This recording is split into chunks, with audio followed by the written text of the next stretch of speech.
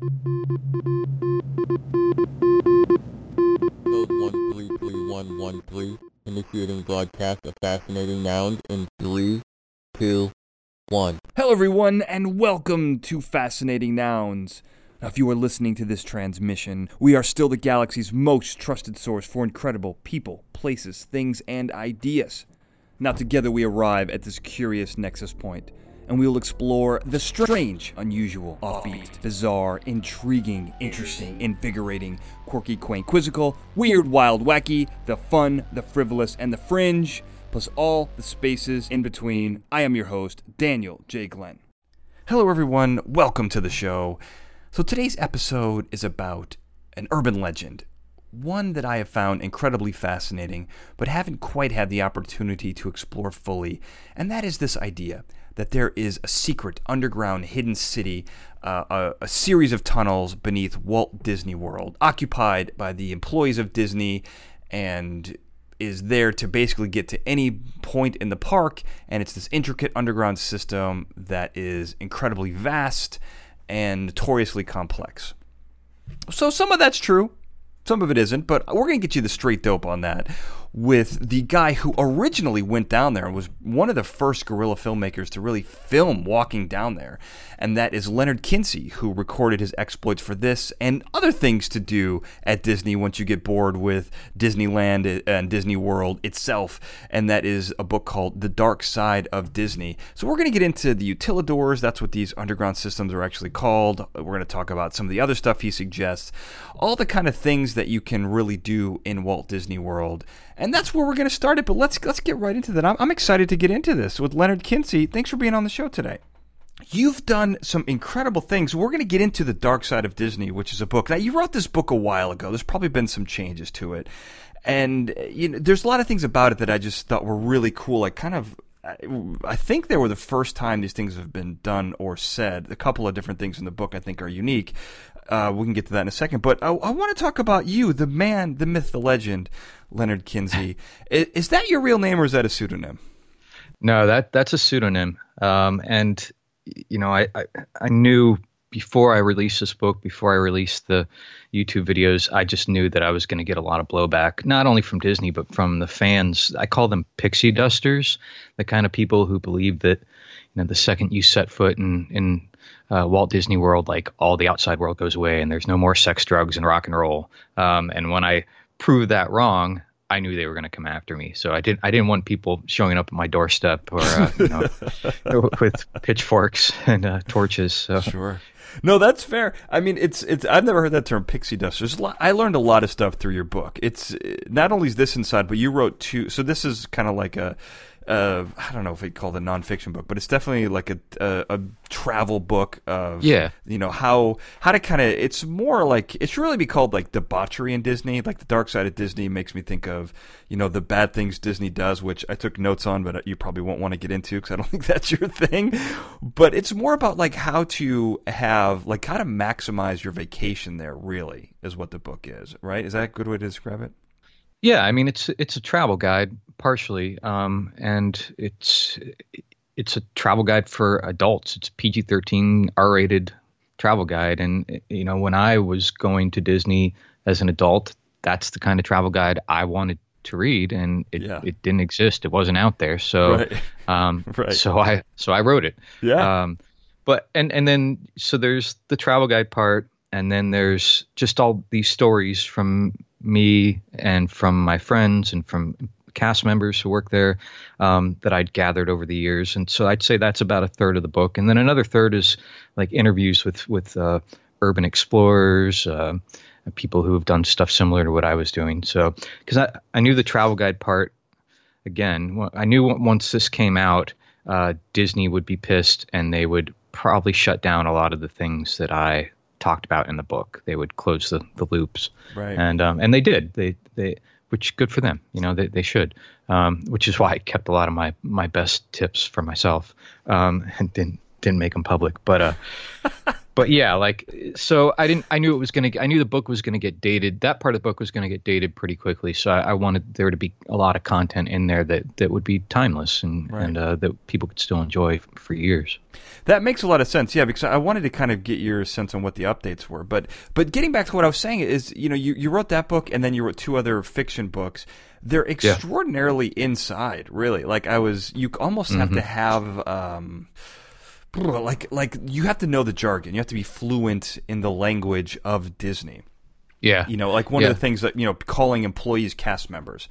It's a little ridiculous, but I get why they do it, because essentially Disney World, Disneyland, when you walk into it, that's the stage, that's the performance. Exactly. That's where everything's going on. So, from the vendors to the custodians, all the way up to Minnie Mouse and Mickey Mouse walking around, they're all part of the cast that you're kind of enjoying. I like that idea, but they're still employees. You know what I mean? Like, it just seems the flowery language just seems a little silly to me, I guess. And it's funny, they actually do call it on stage when you go out to where the guests are. You're on stage, and I think you'd be surprised how many actors and theater majors actually go work for Disney, especially as face characters or the costume characters. To them, they're playing a role, and they take it very seriously. And Walt Disney himself took it very seriously. The whole reason why he built those underground tunnels in Walt Disney World is because at Disneyland they didn't have those, and he got really pissed when he saw a cowboy walking through the sci-fi Tomorrowland. It totally broke that illusion of the being on stage. So he said, well, we're going to build underground tunnels now, so that will never happen. So yeah, these guys, they're dead serious about this stuff. And if you play a face character, that's what they call them, people who aren't in costumes, like Cinderella, for example. You can't tell anyone that you play Cinderella. You have to say you're a friend of Cinderella. That's it. So they have this whole jargon, this whole like dictionary of terms that they use, and it's kind of fascinating to me anyway. No, I mean, that was one of the things I picked out, because I read your books, and the thing that really stood out to me is how inside it is. I mean, like Hapst and the Disney Saboteurs, which is one of your other books. I mean, literally the first chapter is about a guy going into Disneyland posing as an employee, and if I hadn't read The Dark Side of Disney and looked up a lot of the words, I would have been absolutely lost. I would have known what was going on. I would have been like, is this in English? Like, what is happening? I understand the words, but not the order. And it's crazy that like they're so into that. But so that's Dark Side of Disney. We're going to get that in a second. I want to talk about your pre-Dark Side days. Can we do that? Maybe that was the true dark side of Leonard McKinsey. Yeah. But in your, in several of your bios across the various different platforms where you can find your stuff, you talk about how at least it says that you wrote and directed a feature film which received international distribution. What was the film? What was it about? And where was it distributed?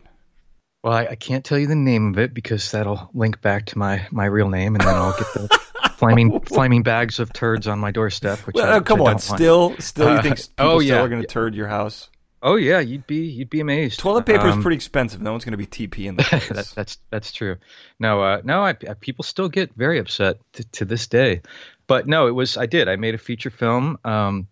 It was a zombie comedy, and it did get distributed by a well-known distributor right before like Blockbuster collapsed and all that went to hell. I actually did get DVD distribution, which was fun.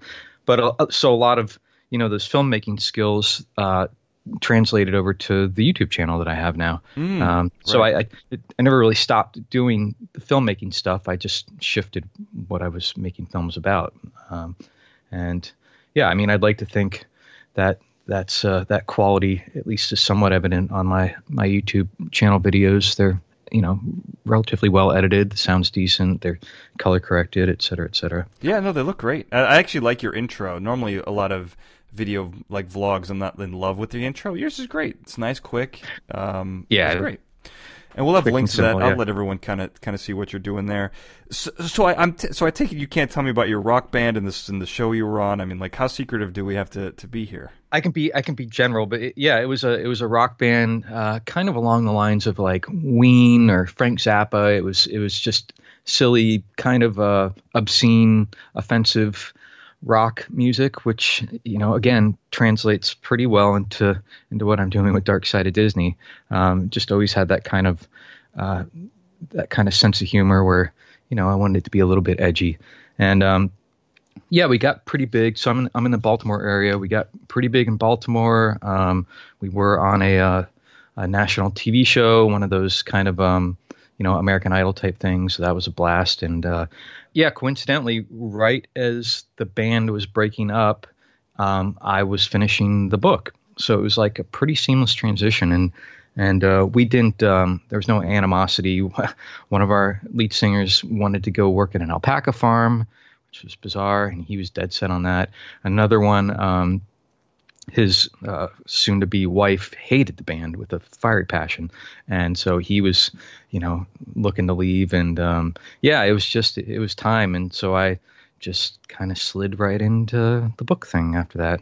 And so is the passion for Disney still there? I mean, like, because are you still doing the Dark Side of Disney, or is that kind of like ebb and flow kind of a deal? I would say right now I'm pretty burned out on the Disney stuff. A lot of that is because of the changes and of course this is all pre, COVID, but the changes at the parks, they kind of lost a lot of what I loved about them growing up. And part of it's because of the fan community, which can be really toxic, as I kind of mentioned. Like any community where people are really passionate about things, but for some reason it's just extra weird when we're talking about Disney and people are, threatening each other's lives. And part of it is because I started traveling internationally. I started going to, like the real countries that are in Epcot Center World Showcase, and was like, wow, there's a whole other world out there. I'm not going to take every vacation at Disney anymore. I'm going to go out and see what else is out there. Of course, when I do go overseas, I go to different theme parks, and there's one in the Netherlands called Efteling that I just am in love with. It's like a very, very weird, bizarro version of Disneyland, which is great for me. I think it's awesome. So yeah, I kind of branched out, and I kind of just, I guess, lost a little bit of that spark for Disney itself. But I will say I do still keep up on everything, and I have the publishing company, Bamboo Forest Publishing, and I still publish other people's books about Disney and work very hard to make sure those are high quality. And so I'm still in it. I'm just not as in it as I used to be. Now, do you still manage and maintain the largest vintage Epcot memorabilia collection? I would say that that's true. Yeah, I've not seen anyone else with the collection I have. And that's great. Like I love it. It's all still set up at my house, and I look at it every day. And yeah, it's a lot of these things were pieces that I got 10, 20 years ago on eBay when no one cared. This is before there was kind of this resurgence of this retro 80s Epcot stuff. So a lot of these are just one of a kind pieces that I got for $10 because someone was going to throw it away. Which are now, of course, worth who knows how much because they're one of a kind. They're priceless. So I'm pretty proud of that. I have a lot of really cool pieces. And it's all vintage. So how far back do you go? Like, tell me about this Epcot collection. I mean, you're obviously spend a lot of time and money on it. Like, what are your favorite pieces? What is an Epcot collection? I mean, like, what do they sell there? I mean, I don't know anything about it. Yeah, well, so Epcot opened in 1982. So it all goes back to most of what I have is right around from that era, from the early to mid 80s. Just things that are actually in the parks, that signs and displays, and I've got some prototypes. Like there's these fountains out in the entrance of the park. These really cool see-through spires that sat on top of this water feature, and so I've got a prototype that the designer of that made. It's a scale model of that, and he signed that. That's really cool. Now, how did you get him to sign it? Did you? Was it signed when you got it, or did you track this guy down? No, it was signed. It was signed when I got it, and there was no way to figure out like anything about this guy or the story behind it. It came with the certificate of authenticity, but like whatever. That means nothing. So for years I was kind of like, well, this is obviously something, but I don't know who this guy is. And then just recently, this podcast that I follow, the Retro Walt Disney World, found this guy and interviewed him, and he's talking about this prototype. Oh, wow. And I guess I got to contact the guy. He's actually thinking of, now that there's a demand for these things, he's thinking of actually ramping up his shop again. He's got to be 70 something, ramping up his shop again just to produce these prototypes to sell, because people pay, hundreds of dollars for them or whatever. So it was funny after all these years to actually get the inside scoop on this thing that I'd had sitting around. Leonard, you got to stop that. You got to stop him from producing these things, man. That will drop the value of what you have significantly. I know. I was thinking I actually need to get in touch with him and partner up with him, just be an initial investor and throw down some cash. I guess if you can't legally get rid of them, partnering with them is probably the next best step. Yeah, exactly. That's probably more in line with what you should do, by the way. Don't listen to my advice. But I mean, if that ramps up, yours is original and it's signed, but man, that would be, for a collector, that would be devastating, I would think. Yeah, it's cool that I have mine. I wouldn't begrudge anyone else from wanting one too. Obviously, people do, and this guy is a very talented man, and his art deserves to be seen. So, whatever. I mean, I tend to think positively, and it's not like I was going to sell this thing anyway. Right. It's a dear possession of mine, and I'll probably keep it till the day I die. So, it's paper money. Sure, we can't trade it, I guess, for food. Right. It sounds like this pandemic has really put your priorities in order. I mean, you could probably trade it for a pretty significant amount of toilet paper. I don't know what the exact toilet paper to prototype exchange rate is right now, but I imagine it's got to be decent. Yeah. Well, these days, I'd be happy with a few rolls of something nice and soft instead of this terrible restaurant toilet paper that you can get now. I'm sure you could pull some 3-ply in for that if I had to guess. Wow. Yeah, if I had to guess, if I had to throw an estimate out there. I'm not one of those guys who ever fell in love with Disney. I live in I'm from Chicago. I moved to California, so I'm by Disneyland. Mm-hmm. Disneyland's okay. I definitely like going to Disneyland. I don't understand the cult of Disney. I don't understand why people go bananas. I don't know why you feel like your life is threatened by writing this book. That's silly. How dangerous can Disney people probably be? But there's something there, right? There's something I'm missing that you've picked up on. Where did this come from for you? Yeah, so, it's, I think a lot of it's about nostalgia. So I was born and raised in Florida, and we didn't have a lot of money, but Disney made it really cheap to buy.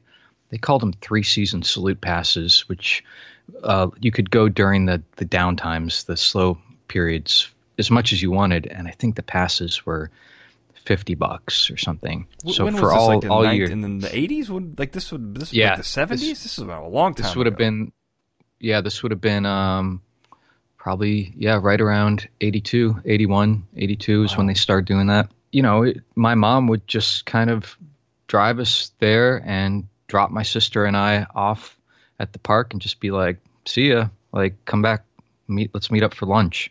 It was just a safe place for her to let us run around and have fun. So we did that a lot.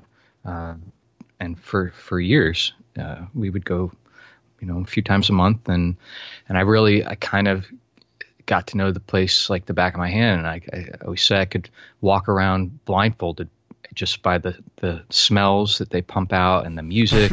and Did you ever try that? It really felt. Did you ever try to blindfold yourself and walk around? I didn't. That might get some weird looks, but it's a video, man. That's a YouTube video of Dark Side of Disney. That's true. Throw on a blindfold, do it. Yeah, that's not a bad idea. It's a great idea. I want you to give me credit when you do it, or I'm going to come to your house. I got ways to find out who you are. Flaming turds, toilet paper. Absolutely. All right. So it was it felt like a second home to me almost, and had a lot of good times there. And Epcot Center opened, and that blew me away, and I was absolutely obsessed with it. It was this kind of really positive vision of the future that I just jived with, and first time I'd ever seen a computer, the first time I'd ever used a touch screen. It was just really cool. So I kind of got away from it for a while. And as a teenager, it started seeming the rides were boring. I didn't really want to go anymore. So I started finding other ways to entertain myself. And that's when I was doing things like sneaking down into the underground tunnels, seeing what was behind the rides, like how they worked, things like that, just to keep myself amused. And so that's kind of where the dark side stuff came from. And then as an adult, again, it was just, a lot of it was nostalgia for my childhood. And, you go back and you're kind of flooded with all these sensations, like I said, the music and the smells and the sights and all these things you remember from your childhood. And you walk in the park and it's kind of like the outside world goes away and everything's happy and safe, just like it was when you were a kid. And that's a feeling that's really hard to get anywhere else. And I think that's why people get so obsessed with it. It's just that comfort, that safety. They call it the magic. And it's very unique. And there's not a lot of places in the world where you can get that. So again, that's why people get obsessed. And I guess that makes sense. I mean, I know what you're talking about, and part of the terminology is to keep the magic. I mean, it's the same idea behind Santa Claus, right? I mean, it's just this idea that you don't want to have any, for children especially, you don't want them to really see behind the illusion and let them enjoy the fantasy. And I can see how that can be kind of intoxicating even as an adult, because you can't get that anywhere. Right. And it is kind of built on the blood, sweat, and tears of interns, which is, to me, that's the dark side of Disney, man. Like, the dark side of Disney is how they basically will take the want of that utopia, that idea of the safe place for their children and all this stuff, and really just drain people dry for money. I mean, you're talking about a $20, $50 ticket or whatever. I mean, I had a girlfriend a couple years ago who was looking to get an annual pass, and she'd scraped together the money. And I remember it was right around her birthday. I'll never forget this morning, because the night before we had talked about, she's like, I want to get an annual pass, And it was like $800 or something, which is a pretty significant investment. And I think it was even one that had blackout dates in the summer or something. Like, the passes are crazy. And $800, this is a couple of years ago. That's a lot for, a couple times she had friends who go a couple times a week. Anyway, it made sense to her. So she hemmed and hawed, and I remember the next morning she was like, okay, I'm going to do it. And I was like, whatever, it's your money. I mean, do your thing. She went to go buy it, and that night, the prices had gone up, and it was then $1,100. And this happens every 9 months. I mean, the prices just went up a month, February 20th, I believe it was, of this year, 2020.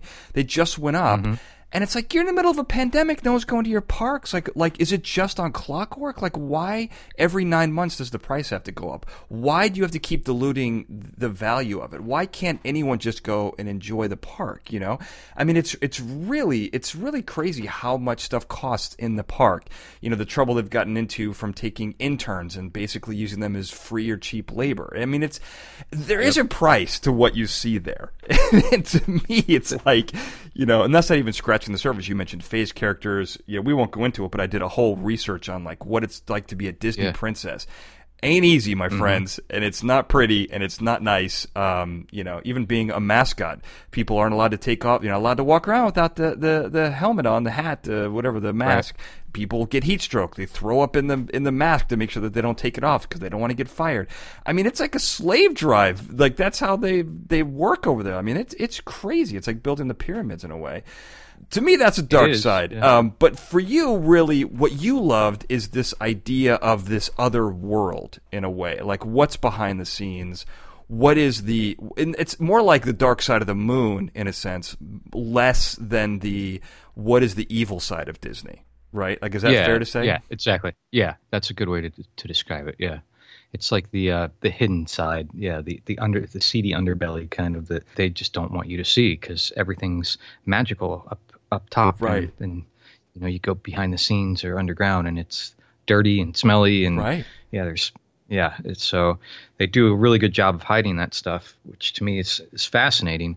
And again, once I'd seen everything that there was to see in the actual parks, I started getting a little bored of it, and then, being a naturally curious person, I was like, wait, how do they actually make this stuff? And where did that person go when they walked through that door? Like, what's behind that door?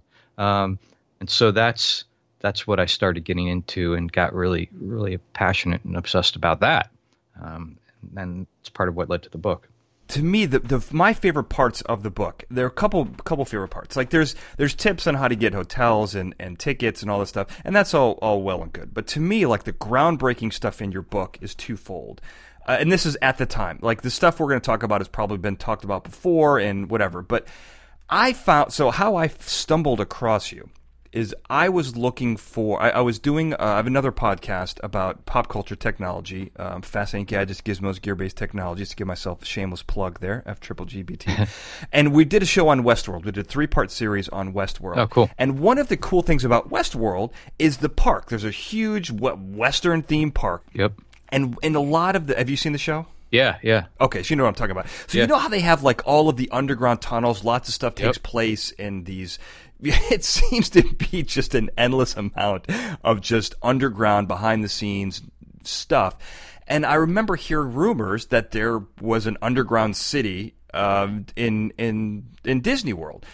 And it turns out that that's exactly right. I did some research and discovered the Utilidors, and your name popped up as, you know, kind of the person who discovered them first. I don't know if that's true or not, but the oldest videos about it are your kind of guerrilla-style videos, where you basically just said, hey, I've heard about these things. I want to go check it out. And then you walk down and there's videos of you doing that. And then there's famous videos of a guy named Adam the Woo who discovered abandoned parks, you know, this urban exploring thing you talked about. This to me was one of the things that I really was like, oh, this is how it works. So let's talk about that. I know you probably talked about it to death, but I'm a new guy here. I didn't really know about it until I started reading your book and kind of seeing the videos. So tell me, how did you really stumble across just the reality that these things even existed? Forget about exploring it. Yeah, so it was kind of an urban legend, and of course this was, you know, way pre-internet, what we call internet now. So there really wasn't any good way to kind of verify these things or to learn about them. And I seem to remember, again, back in the day, they had these things called BBSs, bulletin board services, and you would dial with your modem straight into a BBS. And it was kind of like Reddit, I guess. Now, I would say, I'm going to stop you here. So anyone who's seen the movie Weird Science, it's literally, I think you're talking about almost where you would take the phone and plug it into a thing, like take a rotary phone and plug it into a device so that it could talk to itself, right? Like you're going, this is old school. Right, and you had to know the specific number of that bulletin board, and that was hard to get. You had to get that from another bulletin board, you know, someone would clue in on it. So I think we were in a hacking bulletin board or a phone hacking one, and someone mentioned these Utilidors. And we were like, my friends and I were like, whoa. And they had actually put together, and again, you couldn't even download images. They were too big back then. So people would draw using characters on their keyboard. They would make images with, you know, the pound signs, so just hundreds of pound signs. So someone had made a map of the Utilidors, you know, just using the characters on their keyboard. And it's very rough, kind of. But it was there. And so we were like, wow. So we printed that out and took it with us to the Magic Kingdom and spent all day trying to find these entrances to the Utilidors that were on this map. Now, hold on a second. Now when you found, so this is literally and figuratively underground. No one knew that these existed. Well, they were an underground concept, and they were physically underground. Because I think the way it actually works is the park is the Cinderella's castle is the third floor. The park is the second floor. I mean, I'm talking about in early construction when this thing was obviously made with these in mind. And so they're literally underground. What was it like when you stumbled across? I mean, that's like Goonies-esque. You know, I mean, you stumbled across like a treasure map. What was that? What was the feeling like when you first were like, oh my God, not only does this exist, here's a map of the thing. Yeah, I mean, it was like Goonies, and it was one of those things where you kind of always heard this urban legend about it, but that seems a little too far-fetched to be true. And then we got this map, and we're like, well, we know what we're doing this weekend. And but even with the map, even knowing that it existed for real, it was nearly impossible to find these doors. And they're just they're hidden in plain sight so well that your eye just goes right past them. Like your eyes, you're looking around, you know it's supposed to be here, and you just can't see it. It's a really weird phenomena, and it's brilliant. The designers are brilliant who did this, and they do it just, these things look like they're part of the fixtures of the building. Essentially, they've been painted, they've been decorated to look like they're just paneling on a building or something. You would have no idea there was a door there. So we actually spent hours just trying to find one door. And when we finally found that one door, of course, once you get down there, we just started taking every stairway back up. So we would just walk up the next stairway we found, come out of another door and be like, wow, okay, never seen that door before, but let's mark that one down on the map. So we just spent, all day kind of going up every stairway we could and finding all the doorways. But yeah, the first time we went down there, like opening the door was just kind of like a hallelujah moment. It was like, right. Yeah. We were so excited, but we were just scared to death too, because we had no idea what we were getting into. There were no pictures out there. We didn't know how much traffic there was up and down the stairway or down there. So, we thought we were going to get kicked out, arrested. We had no idea. And you also mentioned, you take a little bit of time in the book to describe all the things that can happen to you, because you mentioned a lot of people who do scams on tickets and trying to sneak in and all these things. There are levels of basically enforcement that Disney is going to apply based on the situation. And you're kind of walking into their backstage area, off limits. I mean, I can understand where you wouldn't know where you would fall on that alert scale. Right. Yeah, we had no idea. I mean, there's no signs up because they don't want to draw attention to the doors. So it's not like for most of them, there's nothing that says do not enter or anything like that. So did you find them when someone just walked out? Is that like how you did it? No. We the first one we went to we found was right near the castle, right near the there's a fountain right near the castle, and it's Cinderella. It's a Cinderella fountain, and it's under an alcove. It's in the shade. Again, it just looks like paneling, and we almost gave up at one point because we couldn't find any of them. And there's some obvious doors where the face characters go in and out of, but they're so high trafficked that we knew we couldn't even attempt those because there's constantly, the Goofy or whatever going in and out of that. And we just also figured that was kind of a break room, like a staging area for the characters. We didn't actually think those went down to the tunnels. So yeah, when we found that first one, it took us hours, and it was kind of just like finding a secret door in a library, where you're pulling the books out to kind of get that door to open. Right, we were kind of just dragging our hands along the walls because we had the map. We knew there was a door here somewhere. Were you knocking, looking for the loose brick, like dunk, dunk, dunk, dunk, dunk, yeah, dunk? Yeah, literally. Yeah. So, we finally found that one and opened up the door, and just immediately was struck by how dirty it was, how bad it smelled.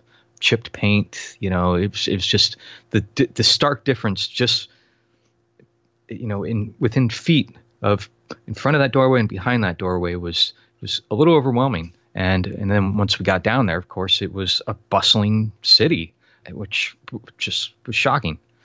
Totally blew my mind. This is what's crazy is you basically were able to walk down there kind of undisturbed. I mean, No one bothered you. You were able to take video of it.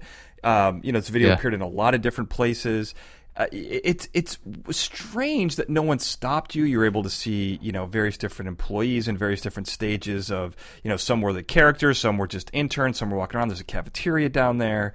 There's people on bikes. There's people, on these, golf carts. Yeah, I mean, just like whizzing around, doing all this stuff. And it's basically, you had the map. You could get to any place in the park. I mean, for no other reason, it seems like an amazing way if you want to cut the crowd, just pop down there, zip across, and then pop out. You don't even need to be doing anything nefarious.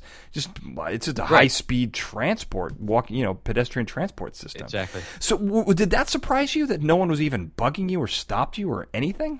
Yeah, because again, we were scared to death. We thought the first person who saw us was going to immediately, call security, and that would be the end of that. And you guys look like tourists, by the way. Like in the video, I think whoever's holding we look like bums. Yeah, like someone's wearing like a tie-dye shirt. I think it says like MICKUI or something like that. It's like, dude, how did you not know these guys are?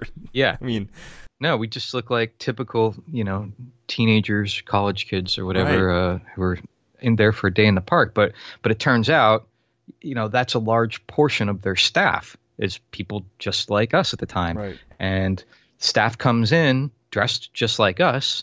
They go to costuming, they change into their outfits, and then they look like they do out in the park. So there's a lot of people down there just coming into work or leaving work dressed in street clothes. So turns out the only thing that really stuck out about us was this camera that I was holding, which at the time, again, we didn't have cameras on our phones. It was I think it was a Hi8 camera. It was not huge, but bulky enough to be noticed. Yeah. And that's why the video is so shaky. I had to hold it at my side to kind of not look like I was filming. Right. But yeah, so we kind of, I think they just assumed we were just cast members, maybe on our first week or so of the job, not really knowing where we were going, getting lost. We actually at some point asked someone for directions, and they were very kind and helped us out. And it was not at all what we were expecting. It was pretty wild. Wow. I mean, one of the things that's great about this story is people forget in the era of smartphones and the era of, I mean, there's some phones that have 3 cameras on the phone, right? Like the new iPhone, I think it has 4 cameras. It's got 3 cameras on the back, and then it's got 1 camera on the front. It's got 4 cameras on the phone. Yeah. And these phones can be small. You can stick them in your pocket, whatever.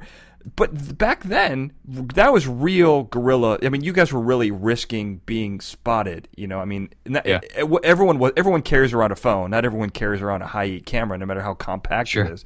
So that must have been another level of nerve-wracking to that, I imagine. Was nerve-wracking element of just walking around with this camera that clearly was not supposed to be there. No one else had cameras. Yeah, no, I know. And luckily, I worked at the TV station at my college at the time, so I brought some of this gear home. I think that was for summer break, and so it was a pretty high end camera, not one that most consumers would have. So maybe that helped a little bit because people didn't really know what it was, or they're at work. These people are at work; they really don't care. They just want to get through the day. They're life is miserable. It's hot. They're down in this smelly tunnels, and then they're dealing with, crying kids all day. So the last of their concerns was us. People barely even looked at us. I think that helped a lot too. But yeah, now I will say another thing is this was pre 9/11. It just wasn't really in anyone's minds that people would go down there and do anything bad. So they really had no reason to be suspicious. Of course, now, partially because of 9/11, partially because of the book, my book, and the videos, everyone is required to wear a badge. It has to be visible at all times. If your badge isn't visible, a manager has to stop you and ask to see your badge. If they don't, and something ends up happening, obviously they're going to get fired. They're super vigilant about that now. And so this stuff that we did back then absolutely will not fly now. So if any of your listeners are thinking about trying this, don't. You will get caught. You will get thrown out. And kind of in response to that, they've actually started a tour that you can pay for. It's not even that expensive for them. I think it's less than $100, where they will take you down to the utilidors. And obviously, you're not allowed to have your camera out or your phone out to film anything. They'll take you down there and let you see kind of the nice part of it, which it's not really nice, but the part that smells the least bad and has the least amount of dirt. And they'll kind of walk you around for 5 minutes and let you see it. So that should be enough to satiate most people's curiosity, I would think. But yeah, the stuff that we did back then would definitely not fly now. Well, now you talk about, you said smelly at least 7 times since we've had this conversation. And I caught, I think you did an interview actually very recently, like maybe a month ago. In that interview, when I was listening to it, it seemed like, and I missed this someplace, but they had some sort of pneumatic tube system for the garbage. Is that why it smells so bad? Yeah, so all around the park, there are these waste collection tubes, essentially, that the garbage goes into. So it just gets sucked down into these pneumatic tubes. And which, great idea, super cool. You're not seeing someone with huge bags of trash walking around in the park, because that would ruin the magic. So, marvel of modern technology, but it's however old the park is now. It's 30 something years old. And those tubes don't function quite as well as they probably did when they first were built. And they're leaky, and trash gets stuck in them and sits there for who knows how long. Or a bag breaks and something just coats the inside of them. They probably don't clean them very often. And so you've got these leaky pneumatic tubes just pushing out this disgusting trash smell everywhere. So you go down there and it smells like a dumpster. I don't know any other way to put it. It smells like a dumpster. But no one's done anything. I mean, you can't be the first person to complain about this. I mean, oh no, that's any cast member I've talked to. They could make a perfume out of this. It is such a recognizable smell. Really? Everyone who works there just immediately knows what I'm talking about. It's just one of those very specific things to the Utilidors that you really can't, you don't smell it anywhere else. And I don't know. It's just a thing. I imagine they clean them. I imagine they patch them, but it's got to be a full-time job. Again, great idea. Maybe not the best execution. And it's funny because up in the park itself, they have these things called Smellitzers. I'm sorry, what are they called? They're called Smellitzers. Okay.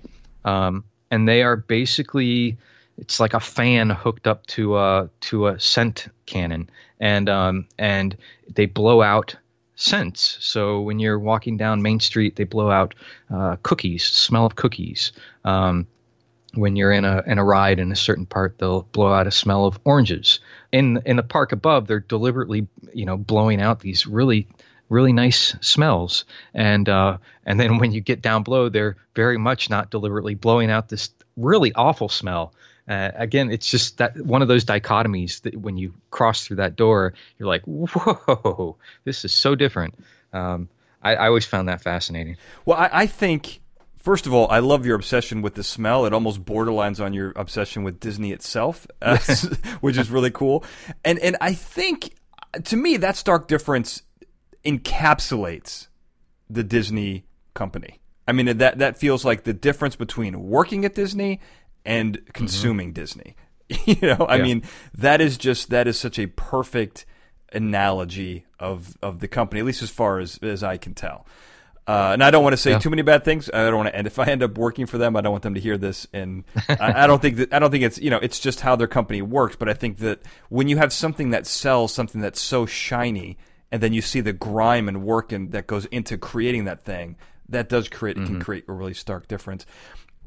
Now, along the same line, now I know you didn't do a lot with this. Some other people, more the urban adventurers kind of did a lot of this stuff.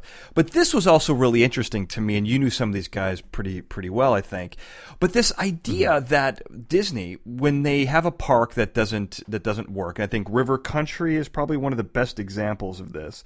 They basically they don't tear it down. They don't do anything with it. They literally, I feel like they just evacuate the park the night they're going to close it, and then they lock it up, and then they walk away, and then they don't ever talk about it again. Like River Country, it still exists. There, Adam the Woo did this famous video of walking through, and there's this great part where he walks into the dining area where they had like picnic tables, and they're still playing the music that they played. Yeah, like why? Yep. What? No one turned that off. What? That to me is so creepy, but also really awesome in a way. Like that is like kind of terrifying. You feel like around the corners there's some deranged Disney fan who's been murdering people, Jason Voorhees style, going to pop around the corner. But did you do any of this stuff, or what do you know about this concept and what goes on with that? Yes, you're absolutely right. So instead of just demolishing it, they just leave these things there to rot.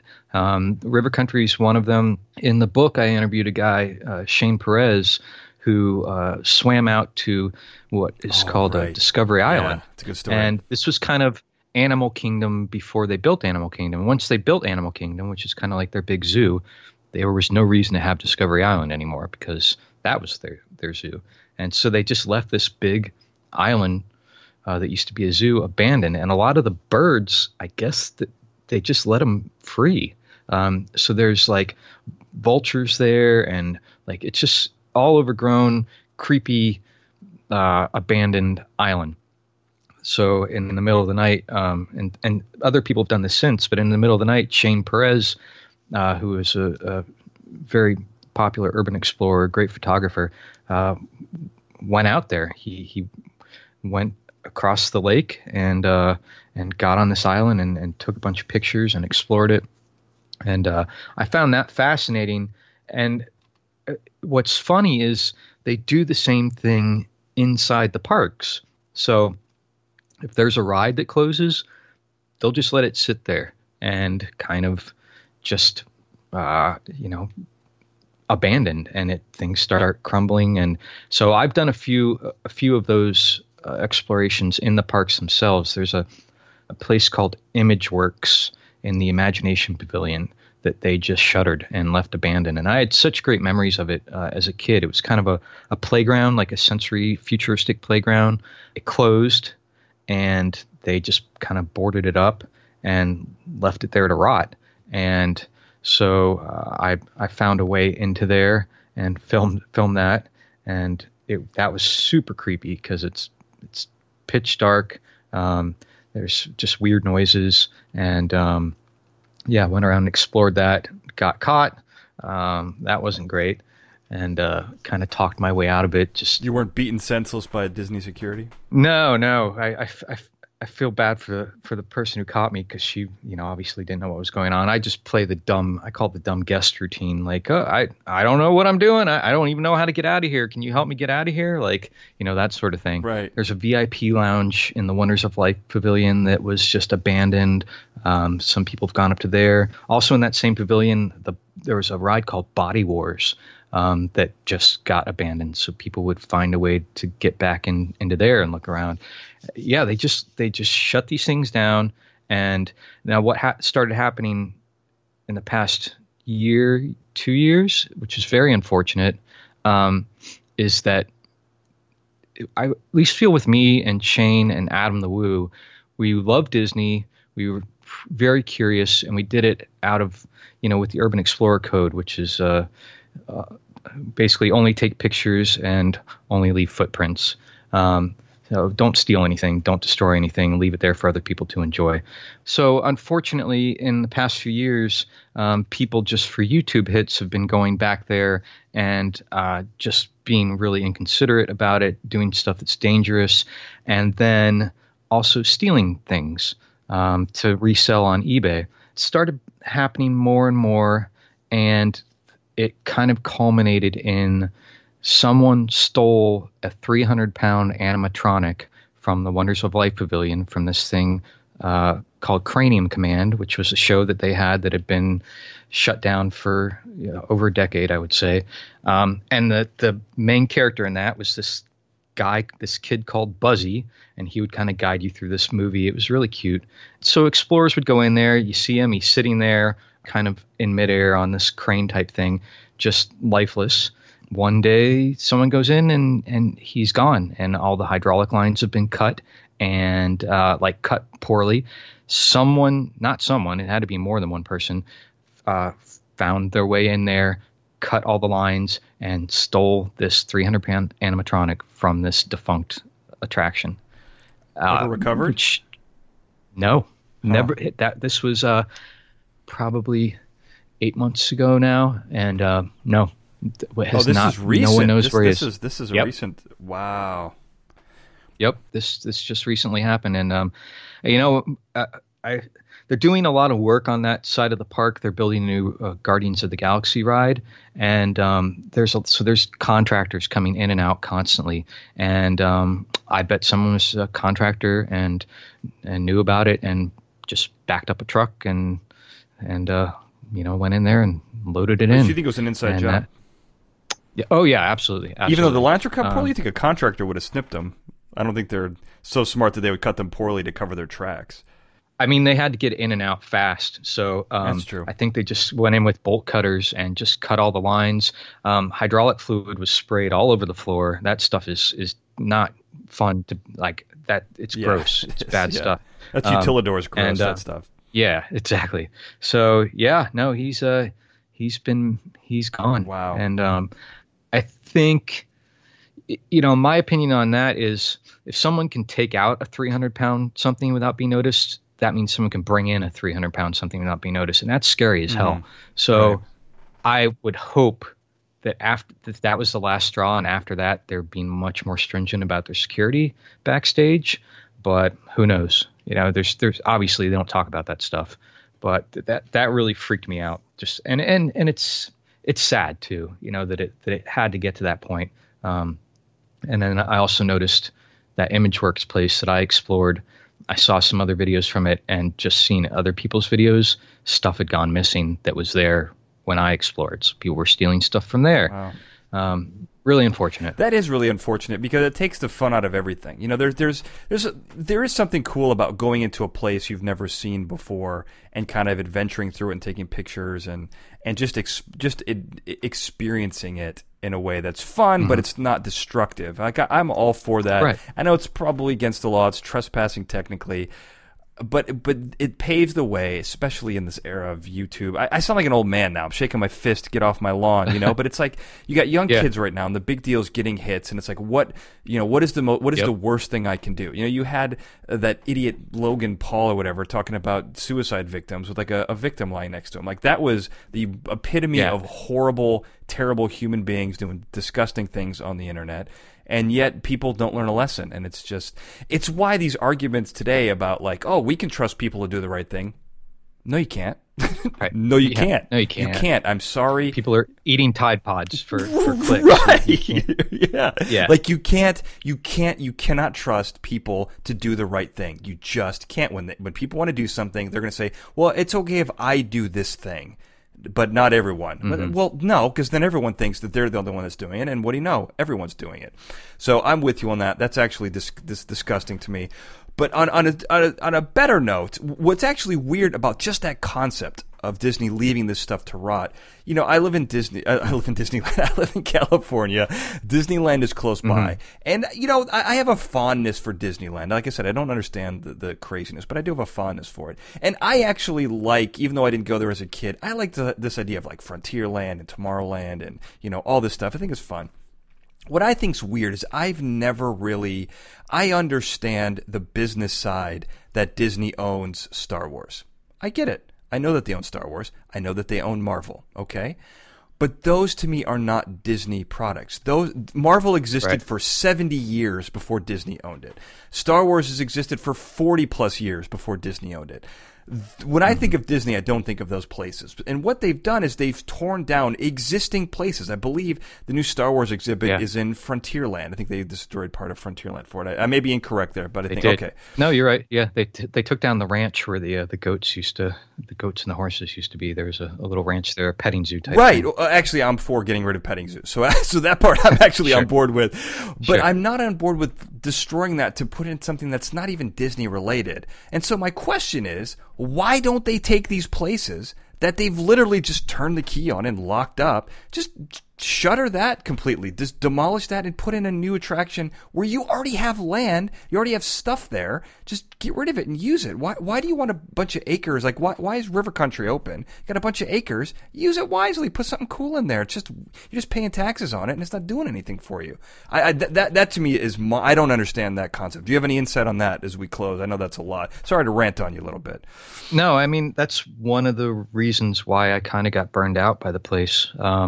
Because, for example, like that ImageWorks, I had such fond memories of it as a kid, and then they just let it rot. Like, why didn't they've got something good there? Like, why didn't they either fix it back up, reopen it, or put something nice there? Instead, they, for reasons I cannot figure out, take a perfectly good ride, which was Universe of Energy, gut it, and put in a Guardians of the Galaxy roller coaster, which has nothing to do with Epcot Center, which was supposed to be educating people, and just the decisions that they're making, trying to shoehorn in their IPs to every place they can, whether or not it's thematically consistent, they don't care. It just really started to bug me, and it really started I started going to Epcot, and when I would set foot in there, I would get angry, I would get depressed, and at some point I realized, like, I'm spending $100 to come to a place to get angry and depressed. Like, why am I doing Right, this? yeah. Like, and again, it was a lot of the reason why I still loved it was because of nostalgia, because of the things I loved from my childhood. And they were tearing these things down and putting in crap.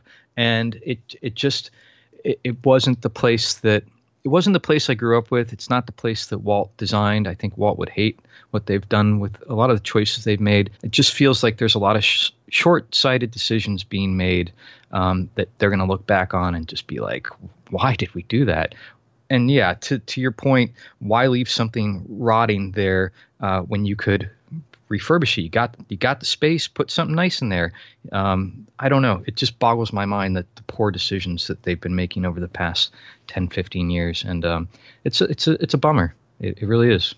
No, I agree. I mean, it's a perfect phrase, shoehorning in their IP. I totally agree that's exactly what what they're doing. And it goes against, I mean, you're talking about Walt Disney, the guy who designed Walt Disney World with 3 levels in an underground city so that the cowboy in Frontierland wouldn't show up in the Space Needle of Tomorrowland. Like, you think he'd really want Guardians of the Galaxy by the Epcot Center? That doesn't even make sense. Absolutely not. Because it's all corporate decisions. It's designed to maximize money. And that, I think, I understand business. I'm not one of these people who doesn't understand business. But you're starting now to dilute the magical thing that was sold before, and the people who are most passionate about it are really remembering a time before when things were great, and it's very, very different now. But we could go on about that forever. I feel like I'm getting into old man mode here. But there's great. These books are great. I mean, even though they're a little outdated, they're very fun. Great stories. Your 2 fiction books are great as well. You definitely either need to be a fan of Disney, and I don't mean like, hey, I liked Disneyland once in my life when I was 12. I mean, you have to know Disneyland, or get yourself educated on the lingo, and then the books are a breeze to read. Great stories. You did a great job with those. How can people get the books? How can people get in touch with you? Where's Bamboo Publishing? And when are we getting together to do this YouTube video where you're blind walking through Disney World? Well, so the books are available anywhere you can buy books. Obviously, Amazon, Barnes & Noble. You can also get signed copies of the books and of some prints and other fun stuff like that at bambooforest.storeenvy.com. I do. Bamboo Forest Publishing publishes all kind of adult-oriented Disney-related books. So there's ones that are like Die Hard in Disney World. There's an erotica book written about, just this woman having sex all over the parks. That's called Dark Rides. So there's a lot of we publish a lot of fun stuff. So people should, if you like these books, check out those books. And the YouTube channels, youtube.com/darksideofdisney. Again, I post a lot of stuff that should be interesting to people who like the books, whether it's Disney or not. It still has that kind of attitude. If I go to Amsterdam, I'm still checking out things behind the scenes or doing stuff that I would be doing in the books. I need to get out. Actually, need to get out to California and shoot a video out there. I've been meaning to do that for a while. It's been a few years since I've been out there, so and I will give you credit. Yeah. Absolutely. Hey, man, give me a call. Let's walk around. Let's do a video together. I think that'd be a lot of fun. That would be awesome. Explore. There's tons of stuff to explore out here. And let's get arrested together, man. Let's do it. This is the best way to bond. What about Twitter, Facebook? You do any of that stuff? Yeah, I'm on Facebook. There's a Dark Side of Disney page, or you can just look up Leonard Kinsey. I've got a personal page, and I do have Twitter too, and I think that's under Dark Side Disney. I'm going to put links to that on the website, so you guys can just go to the website and find all that stuff. Leonard Kinsey, thank you so much for being on the show today. Oh, you're welcome. It was great. Thanks. And I want to thank everyone for listening. Have a good night. Fascinating Nouns is a Glencoe production and is hosted and produced by me, Daniel J. Glenn. The show producer for this episode was Sarah Brandt. The Fascinating Nouns introduction was produced by Daniel J. Glenn and E.A. Barrientos, with music and sound design written and performed by E.A. Barrientos. If you like the show, you got to subscribe. You don't want to miss an episode. You can find us on all the major podcasting platforms: Apple Podcasts, Google Play, TuneIn, Stitcher, and Spotify. Easy to find. And if you want simple links, you can go to the Fascinating Nouns webpage, fascinatingnouns.com. You can find links to all the podcast episodes. You can find all the episodes right there, right on the website. We got previous guests up at the top, current episodes, all that stuff. You can have access to the videos and all the pictures that we have put up. And if you like the show but you don't want to listen to it in any of those places, we're now on YouTube. You can find us there as well. And of course, if you like this show, you're going to like everything that I do. Go to danieljglenn.com to find out more. Thank you for listening. End of transmission.